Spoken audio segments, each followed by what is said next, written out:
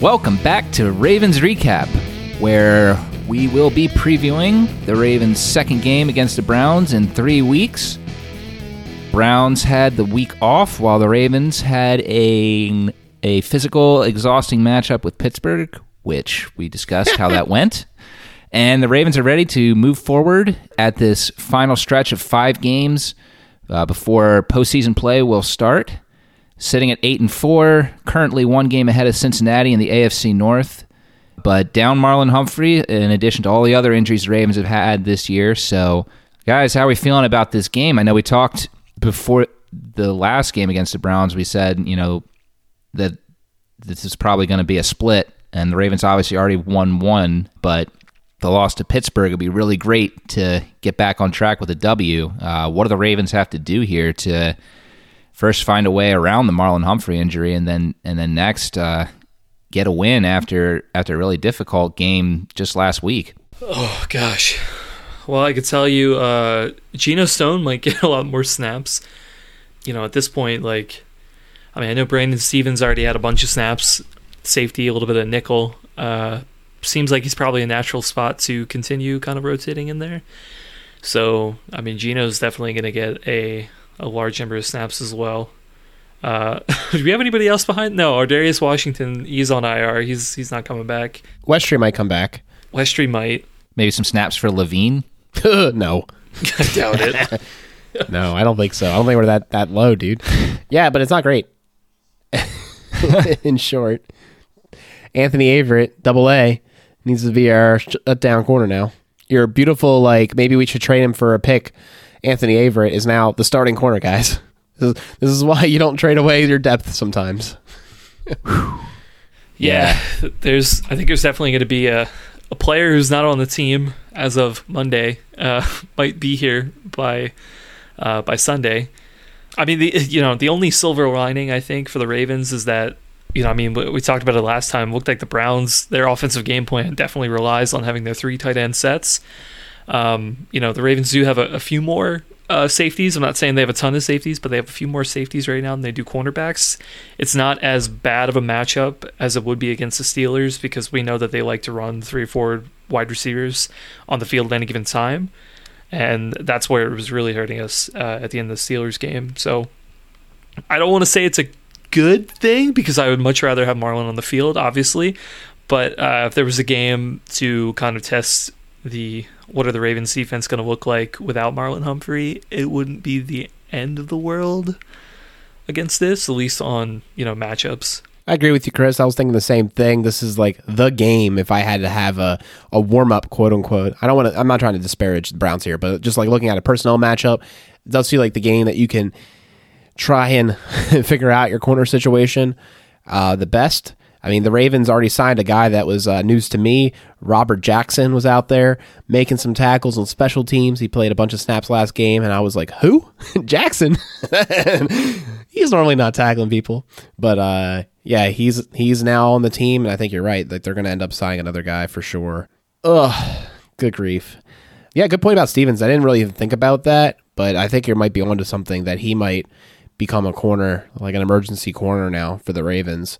And they might use Geno Stone more in the safety role, because if Tavon Young is still hurt or sick or whatever the heck it is and not able to get full snaps in like he was in the Pittsburgh game, you need a slot corner. Marlon Humphrey's the guy that normally moved in, and they would have Averett and Jimmy on the outside. That's what they were doing actually a lot of the game. If you guys didn't notice last week, is that Marlon was playing the slot again.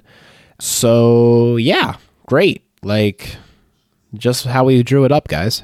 I tell you what, however the Ravens finish this season, it's just incredible that they've been able to be as competitive as they have with all these injuries. The level of injuries this team has had is on par with say, a 2007 or a 2015. Both of those seasons, the Ravens absolutely, bottom dwellers, top 10 picks the next year. It's incredible. And, part of it is Lamar Jackson, but like we said, he's been off the past couple of weeks. The defense had to step up, and they've done that. So I think there was a reaction after Marlon went down after the last game for some members of the fan base to just say, this team's too beat up to do anything in the postseason, make a long run. And I can understand that that take. There is a possibility that might just be that the Marlon injury might just be the straw that breaks the camel's back. But that being said, I think this team has found so many creative ways to overcome injury this year. And like we've been talking about, the AFC is weak. Honestly, you know what? I was thinking about it. The team to be the favorite in the AFC right now, it could be the Colts. Like, I look at what the Colts have been doing since they played the Ravens. They've been really darn good. And I just looked at the rest of the AFC. I'm just like, they look just as good as any of these other teams at 7-6. The AFC is completely up for grabs. So I think that you look at that, and most years you would say, yeah, this is too many injuries to overcome, and Marlon could be the nail in the coffin. But all these teams are beat up in the AFC or have a glaring weakness. I think, I think the Ravens certainly have an opportunity here against a team that is, quite frankly, the weakest passing offense they have left on the schedule, to try some things out and see what additional patchwork on top of a patchwork might work for the rest of the year. Yeah, I'm looking at it right now, guys, and we literally have $10 million for Stanley, $10 million for Peters, $3 million for Wolf, $2.5 million for Edwards, $2.5 million for Deshaun Elliott, $1.3 million for Dobbins. Scrolls back up. $8.5 million for Humphrey, and if you say Nick Boyle might be, having some issues now too, $5.8 million on IR. It's like a lot of cap, guys. It's just pretty disheartening, Earlier in the season, we were saying with some of the injuries, like, this is what it's going to look like when they pay Lamar, and they're doing pretty well. All right, well, this is what they do when they pay Lamar and Hollywood, I guess. I don't know. Like Lamar, Hollywood, and Bateman? I don't know. Like, we're feeling some cap casualties here. Yikes. Big yikes, guys. It's really remarkable that the depth is respectable at this point, but they're thin. They just don't have subs. Like, they aren't at the level of, I don't know how to best put this, like, they're not like throwing this Hal level that we're saying because the AFC is such a mess, but they're definitely just running really close to the wire here. I mean, the only thing the Ravens can hope for at this point, I think from a defensive backs perspective, is one of these guys off the street turns out to be kind of decent and a good scheme fit for us. They're not any exceptional player, but they're just a good scheme player, kind of a Josh Bynes situation, for instance. But I know in the secondary, that's going to be really hard to come by. You could look at it that way, and maybe that could be what happens. But honestly, I think this team, if they're going to go anywhere, this offense needs to become a quick strike offense out of the gate. I think their best shot going forward with the secondary that's only got Chuck Clark left is from the starters that you were expecting at the beginning of the year, is we need to see this offense put up points in the first quarter, get teams behind, get them feeling like they need to go into hurry up, and that's just going to make things easier on the defense. They'll, like we said, in that case, the offense is going to try and press. That's going to give more opportunities for sacks and turnovers than if the offense is able to stick around in these games, because the Ravens are having a hard time getting points on the board early, and then the offense gains confidence and they can kind of go around the play calling they want to do. In this case, the best defense might be a good offense. And, if the Ravens can control time of possession and put up points, that's going to make things a lot easier on that end of the field for the defense. Yeah, I really like that. In context with the Browns game, I mean, there's a really good opportunity here. I mean, we'd already talked about it a few weeks ago. The Browns obviously, have one of the best rushing attacks in the league, and they like to rely on that a lot. And the Ravens did a pretty good job of holding Nick Chubb, keeping him contained for most of the game. I think it was under 50 yards, I believe. They did a similar thing with Najee Harris against the Steelers. I mean, he only had 3.4 yards to carry, 71 yards total. It's all right. It's not great, but it's under 100 yards. He didn't even have a touchdown. So, I think the Wink would say that's a pretty good rushing defense overall. And it's been it's been getting better. I think week to week, it's been doing pretty well. So, at least from a defensive perspective, if they can continue what they did 2 weeks ago and bottle up Chubb and Hunt, I think that'll go a long way to helping that game plan. But you're right, Peter. I mean, at the end of the day, it's on the offense to be able to convert those opportunities into points early and then force the game plan to go into their favor. They could suddenly unlock Justin Houston and Tyus Bowser and Odafe Owe, and just let those guys sort of run loose and, not have to worry about, stopping every single play, stopping every single scoring opportunity, right? Because now they have some luxury to be able to take those risks, as you said. So if we're looking to play the role as offense or defensive coordinator, which side of the ball we want to talk about first as far as the adjustments we'd make? Obviously, Cleveland rest, didn't have that rough game against Pittsburgh like we did, and almost more importantly, they're back at home. So extra time to prepare for us at home. Yikes. Like, what's the adjustment we're going to make? And I guess which side of the ball do you want to start with? Well, I think the wild card in this game is, again, going to just be what's the health of Baker Mayfield. Stefanski came out after the game where Browns lost to Baltimore and said that they're running with Baker. They think that he's the best chance for them to advance to the postseason. He did not look healthy in that last game. So, if he's not good, then the Ravens can probably have the same performance that they did against Pittsburgh and come out of there with a win.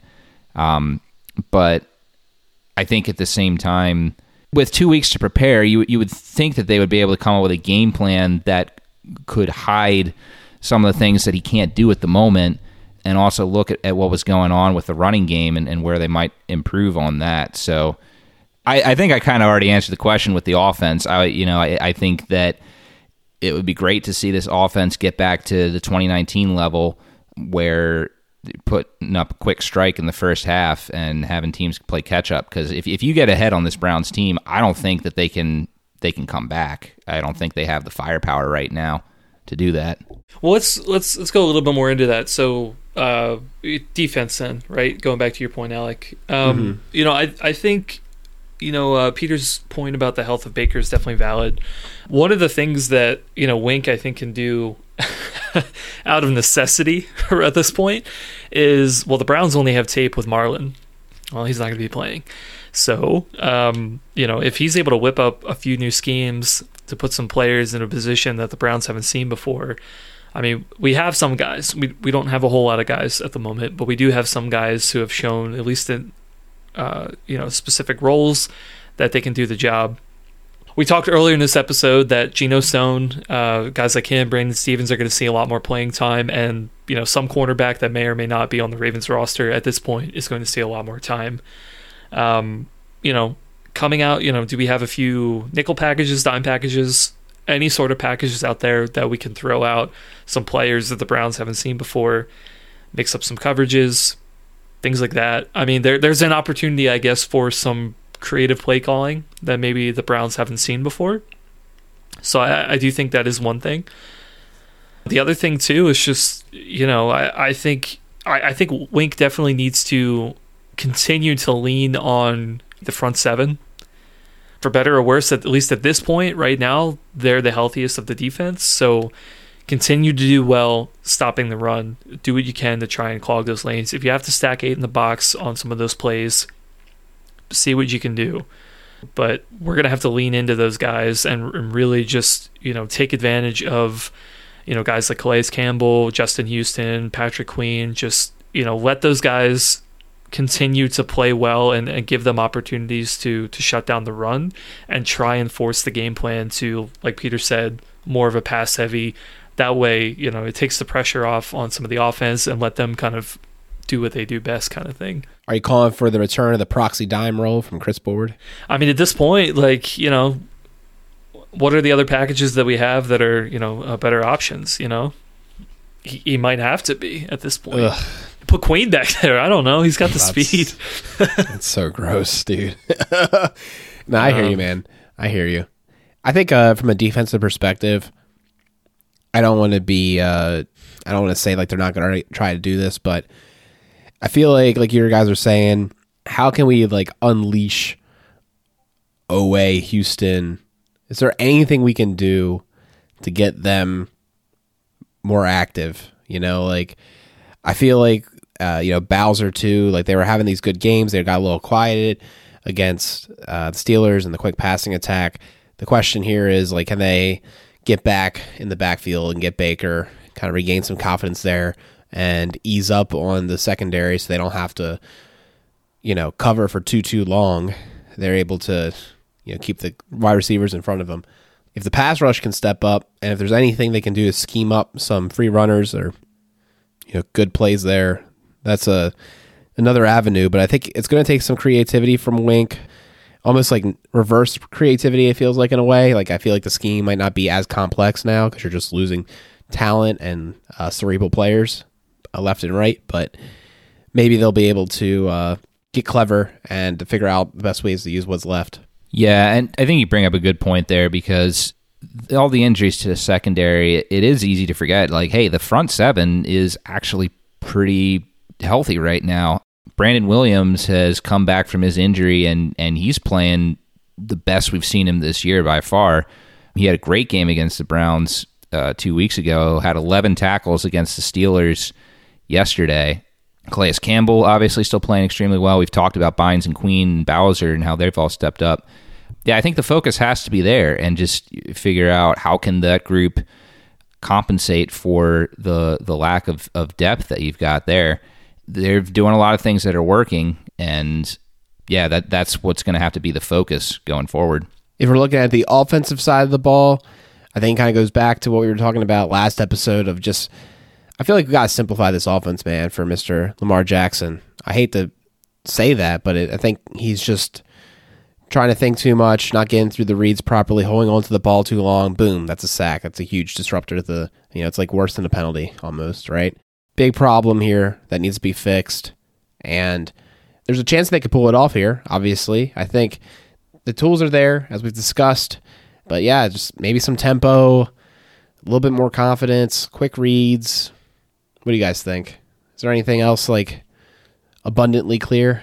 Yeah, I mean, another option too. I mean, continue to put more on Devonta Freeman. Maybe not Latavius Murray. I know he only averaged half a yard a carry with 2 carries last week. I'm kind of with you, Alec. Maybe he's not. I feel like at the beginning of the season he was a little bit better, but now it seems like after the injury he's sort of just like not getting a whole lot of yards unless it's on a catch. He was able to run after the catch on a few of those and pick up some things, but in between the tackles, just not as effective as Freeman's been. So continue to rely on him and kind of take more of the pressure off Lamar, at least on the run game side of things. Would love to see more of that. It's not a trend yet. Maybe it was more of an anomaly with the Steelers game. Rashad Bateman still, he's got to get a touchdown eventually, right? He's a weapon I don't think we've fully seen yet. So to be able to try to find ways to get him more involved, whatever sort of plays to kind of design up to be able to take advantage of that. I mean, defenses know, the Browns are going to know that Mark Andrews is a weapon, Hollywood Brown's a weapon, but Bateman's that X factor that we could use to just add another dimension to it. Duvernay as well. I know, Alec, you talked about him a couple of times as well. We got to find ways to kind of scheme these guys open a little bit more. Maybe that kind of goes to what you were saying, Alec, just make things a little bit more simpler of like, hey, this is going to be the first read. We know that we're going to go here. Roman's, he's got some plays in the vault to be able to figure that stuff out. And, maybe we just need to pepper a few of those, more of those plays in there to kind of build the confidence. Yeah, Bateman's really just disappeared the past couple of weeks as quickly as he came onto the scene. It's been really interesting how that occurred. And yeah, really the past 2 games, Lamar has really fallen back to really focusing on, trying to get the ball to Andrews as much as he can, which Mark Andrews is an excellent weapon. He's really making his way as to being one of the best receiving tight ends in the league and really coming close to knocking on the door of being the best. But like we've talked about, this team has so many receiving options. I think like you said, the scheming up plays to get all these guys involved, spread out the defense so they don't have to just focus on Andrews, can really help this passing attack and get some more one-on-one matchups for Andrews so that, Lamar has a better completion percentage when he's going to him. I heard a stat earlier today that said that, over the past 2 games, Lamar has something like a 65 quarterback rating over the past 2 weeks when targeting Andrews, which kind of checks out if you think about it, because they've made some big plays, but then obviously we talked about the interceptions when Lamar was targeting Andrews against Cleveland, and then a couple drops against Pittsburgh. So yeah, just getting back to this receiving offense, getting everyone involved. Like, what was it? I believe the game against Denver in particular was a game. Yeah, there was like a 3-game stretch there. Denver, the Chargers, and there was another game in there as well where the Ravens were spreading the ball around to a litany of pass catchers, and they've kind of gotten away from that recently. So, yeah, I think just getting back to spreading the ball among all the playmakers. Yes, the Ravens have definitely regressed in this regard. The laser vision towards Mark Andrews is, I feel like, just not a good look for Lamar Jackson. I think it was much better when he was peppering the ball all over the field. You saw multiple guys getting involved. I think it just opened up opportunities, made people have to respect him more. My question is, if I'm like Greg Roman, I'm opening up my metaphorical vault here, how much are we letting out of the vault? What's the vault percentage? Like how much are you leaving in there for potential games that might not exist? Like what's the vault meter at? I feel like I let out like 50% of the vault at least. I don't know what that looks like. That might be a whole new offense at that point, but I feel like I'm using some vault. I really am, because this is unacceptable, particularly, because I can't, my hypothesis about the vault is that, like, it's not all, like, thoroughly practiced. I think it's all, like, it would have to be a decision at practice point, right? They're not going to just be like, oh, let's, like, break out the vault in the middle of the game. Like, they need to prepare for these plays and these ideas, so I think this is the conversation they're having right now, and I'm feeling like a good amount of the vault needs to be used here, because the vault can become your bread and butter, using your guys to the best of their ability and not just like chicanery, right? The vault, I hope, is not just chicanery. I hope it's actual scheme, and it could be a mix, obviously, but I don't know. We'll see, I guess. Yeah, I mean, you do bring up a good point. What's the ratio of plays you want to save for defenses to not say at all going down the stretch? And then how much do you want to introduce and make sure you're not holding too much back so that, it's not too much of what defenses have already seen. And hopefully they've thought of the correct ratio for that. But yeah, it's an interesting question, because if you show too much of your hand, well, then there might not be enough time to scheme up some more things, for later games. But then also, to your point, if you hold back too much, there might not be later games. So it's an interesting balance, and I wouldn't be shocked if we see more new concepts this week than we would usually see.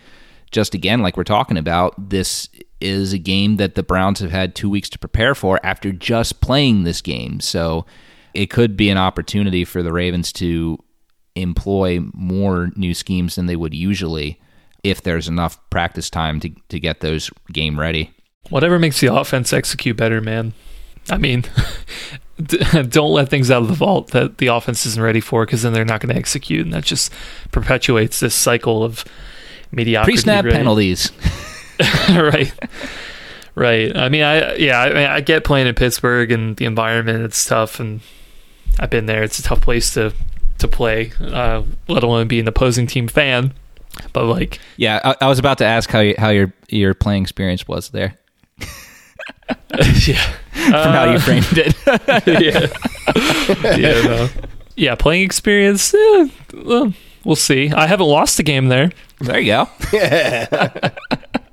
Yeah, man. Execution at the end of the day, just, it's been tough with all the injuries and everything in the offense throughout the year. It's like going in this season, we thought it was going to be a rushing team, but then also lean on the pass. But then we didn't have any running backs, so then we leaned on the pass. But now we're leaning too much on the pass. We're not completing enough passes. So now we need to become a run game again.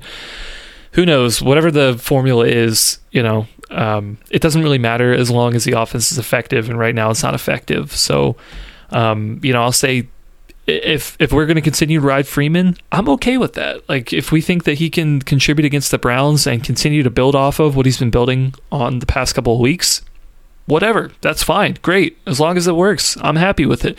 If it's pepper a bunch of passes to Hollywood and Bateman all the time, whatever, sure. As long as they catch the ball, as long as the passes are completed and Lamar's not sacked or hurt, fine. Whatever it is.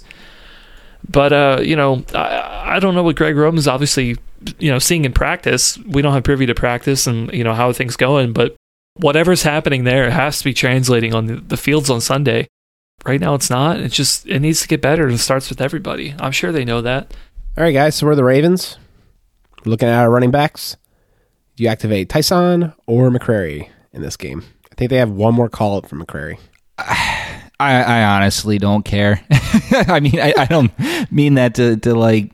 I mean, if Tyson's season comes back, that's great. At this point, I've just lost faith that the coaching staff has any plan for this guy.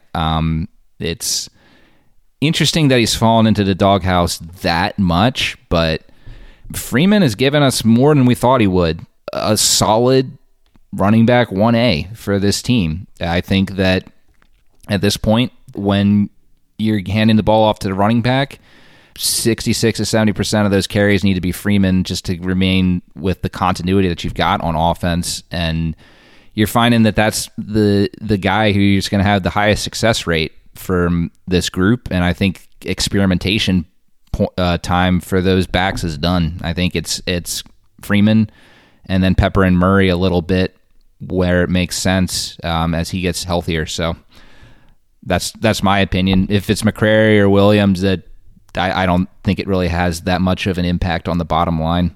Yeah, unless one of those guys gets hurt, I don't really think it matters. I was gonna ask, is Buck Allen available? He might be. I mean, he played special teams. I don't know. Oh man, yeah, I don't know if it matters too much. I mean, McCrary's fine. Like, we could give him another shot. Like you were saying last week, Alec. I mean, he had a good pass blocking rep in there. He only had one carry, which is for -1 yard. So there wasn't a whole lot to show there. I think, if I remember correctly, too, the Steelers kind of blew out that play anyway. So it was not like, I don't think McCrary couldn't have got any more yards anyway. I mean, we could see what he's got, but I don't know. I feel like with Tyson at this point, it's not going to happen this year. It might not happen ever. I mean, he might be released in the offseason. Who knows? Yeah, so my hunch is that they have one more McCrary call up, and I think they're going to want to use it. So I'm thinking it's going to be next week as well. I do think so. And I think they're going to try to use him a little bit more because at that point, he's going to be a scarce resource. So he might get claimed. I don't think they can protect him any further. So we'll see. Tyson did not get 10 yards, didn't get 20 yards, didn't even see the field. Yikes. So we talked a little bit about the running backs here. I know we've talked about receivers on and off in this episode. What about the tight ends? I guess the main question I have, Nick Boyle was inactive for the Steelers game. Presumably, if he's healthy, he's another option here. I know he really only played, 2 games at this point for us. Do we think he could add anything to the Ravens offense that we haven't seen before? And also for Josh Oliver, same question. I don't think so much not seen before, but I think obviously if Boyle is healthy and, he had some pretty good run blocks in his limited action so far this year, I think he helps. Obviously a hurting offensive line, down McCary, down so many others to, kind of hold up there. One thing that's interesting, I don't know if you guys have noticed this, is that the heavy packages are like gone. It seems like the Ravens have decided that they always want to use a guy like Ricard and not bring in a 6 lineman. We haven't seen any 6 lineman plays in weeks. And I think that's kind of interesting. And you then, like you said, have Oliver, who had 8 snaps last game. he hasn't really been targeted or seeing much action.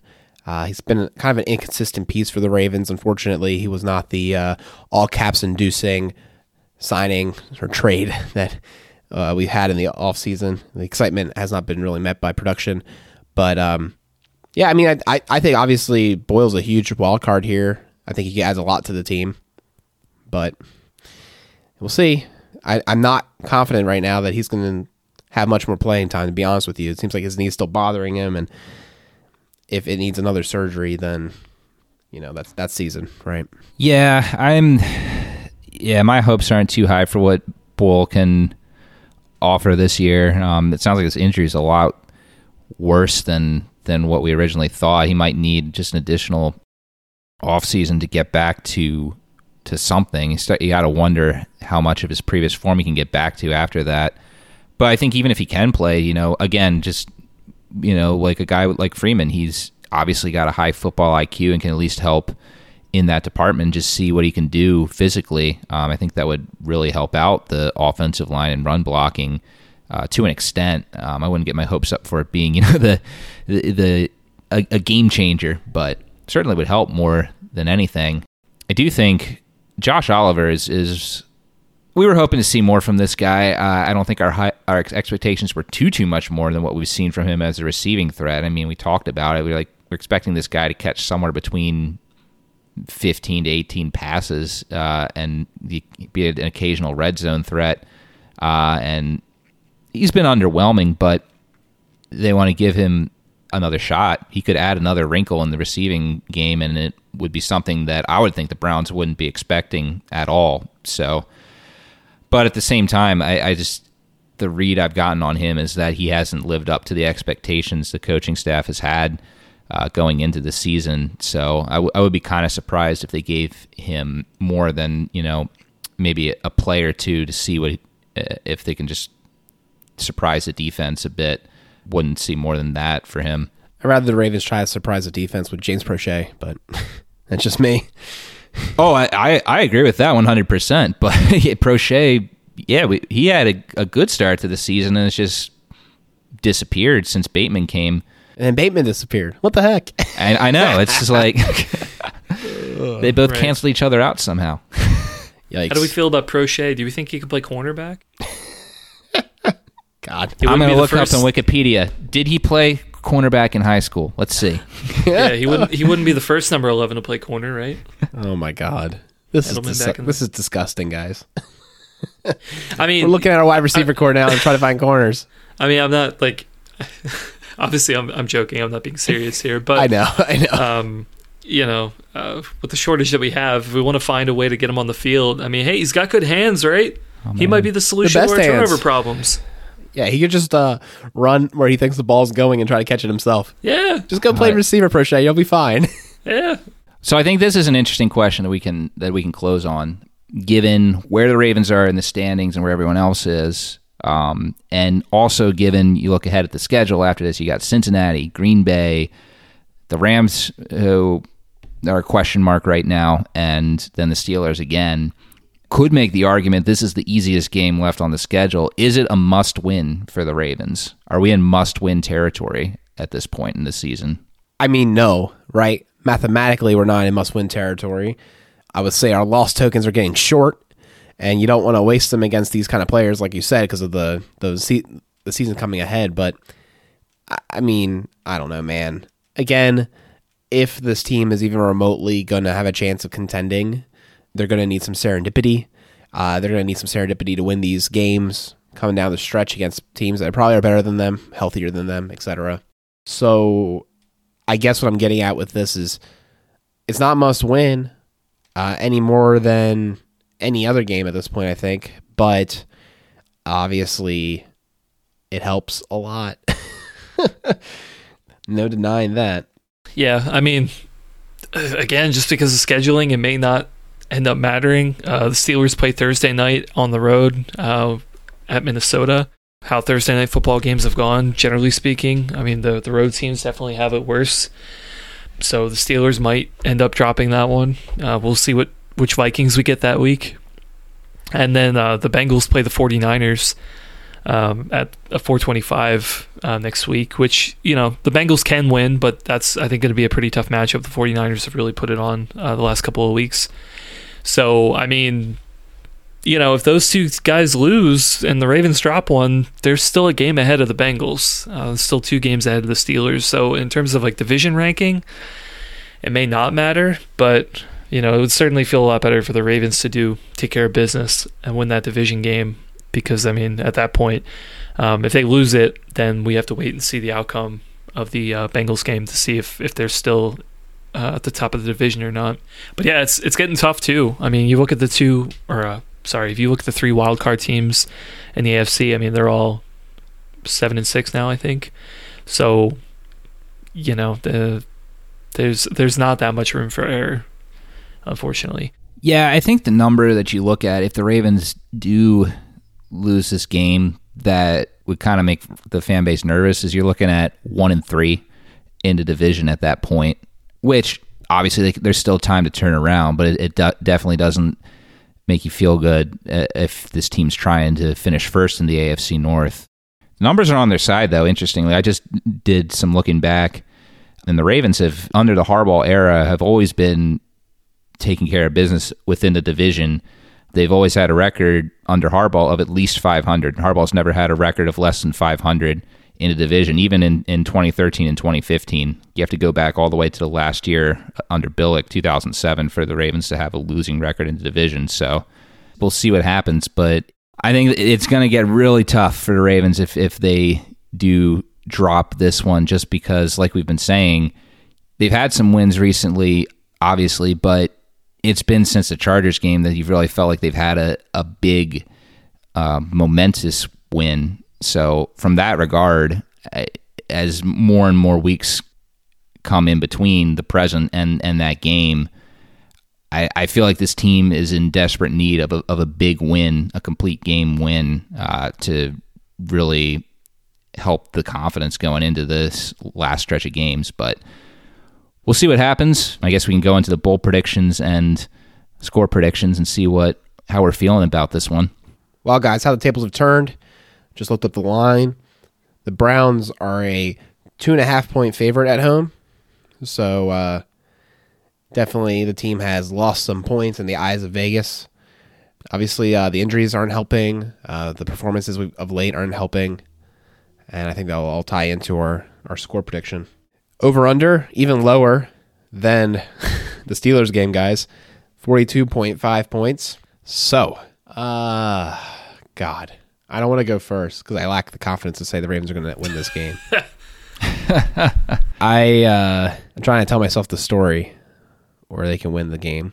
The Ravens win 17-14. Game-winning Justin Tucker field goal. And my bold prediction is Lamar Jackson will not throw an interception. Unfortunately, that is a bold prediction. Great. I feel like that captures all the moods of where we're at. Oh, man. Yeah, looking at the weather forecast, 42 degrees right now is what's predicted. 15-mile-per-hour wind gusts. It's not too bad of a weather game, which could happen in Cleveland at this time of year. You know what? I think that this team has too much talent on offense, and Lamar Jackson is too big a playmaker for things to not get figured out eventually. I am going to go bold here, and I'm going to say that the Ravens are going to figure things out. They're going to score at least 10 points in the first quarter, which I'm pretty sure will be the most that they've scored in a first quarter this year, except for maybe the Chargers game. And score prediction, like I said, I'm going bold. 44-10 Ravens. Woo! I think they've got to figure it out at some point from the offensive side of it, and if they can get up big, I think the Browns press and they'll be able to force turnovers even with a beat up secondary. Nice. Yeah, I'm thinking about this one. I've got two ideas. Part of me, I think, is feeling more of a defense bold prediction this week. I want to see the bounce back game from Lamar. It's due, I almost feel like Doctor Strange at this point. I'm trying to think if it's like, is this the one timeline where everything turns around, or is it the following week against the Packers? Because that would also be really great. So I'll go defense this week. Kind of on the same line with you, Peter. I'm hoping that Wink goes into his proverbial vault and figures out something to be able to get at least a sack and a turnover. So, actually, I'll say at least 2 sacks, 2 turnovers, I think is what I'll go for my bold prediction. I think the Browns are going to want to be trying to take advantage of Marlon's injury, and I think Wink is going to be able to scheme something up to basically cover that and have it backfire against the Browns. In terms of score, I don't know if I'm feeling super confident for the 44-10. That seems really, really bold. But, gosh, they've done it more often this season than not, so I'm going to say the Ravens find a way to win this one. I'm going to say they break 20 points. I'm going to say 24-18 Ravens. Well, that wraps up this edition of Ravens Recap. Thanks so much for listening, guys. Obviously, a very difficult game going into Cleveland, but hopefully the Ravens can pull it out. We're all picking them to do so. So we're not losing the faith right now. Feel like Ted Lasso. Hit that believe sign, and let's keep on rolling. You can find us on Twitter, Ravens_recap, and email us feedback@ravensrecap.com. Go Ravens. If you're going to Cleveland, make some noise for the boys. We know they need it.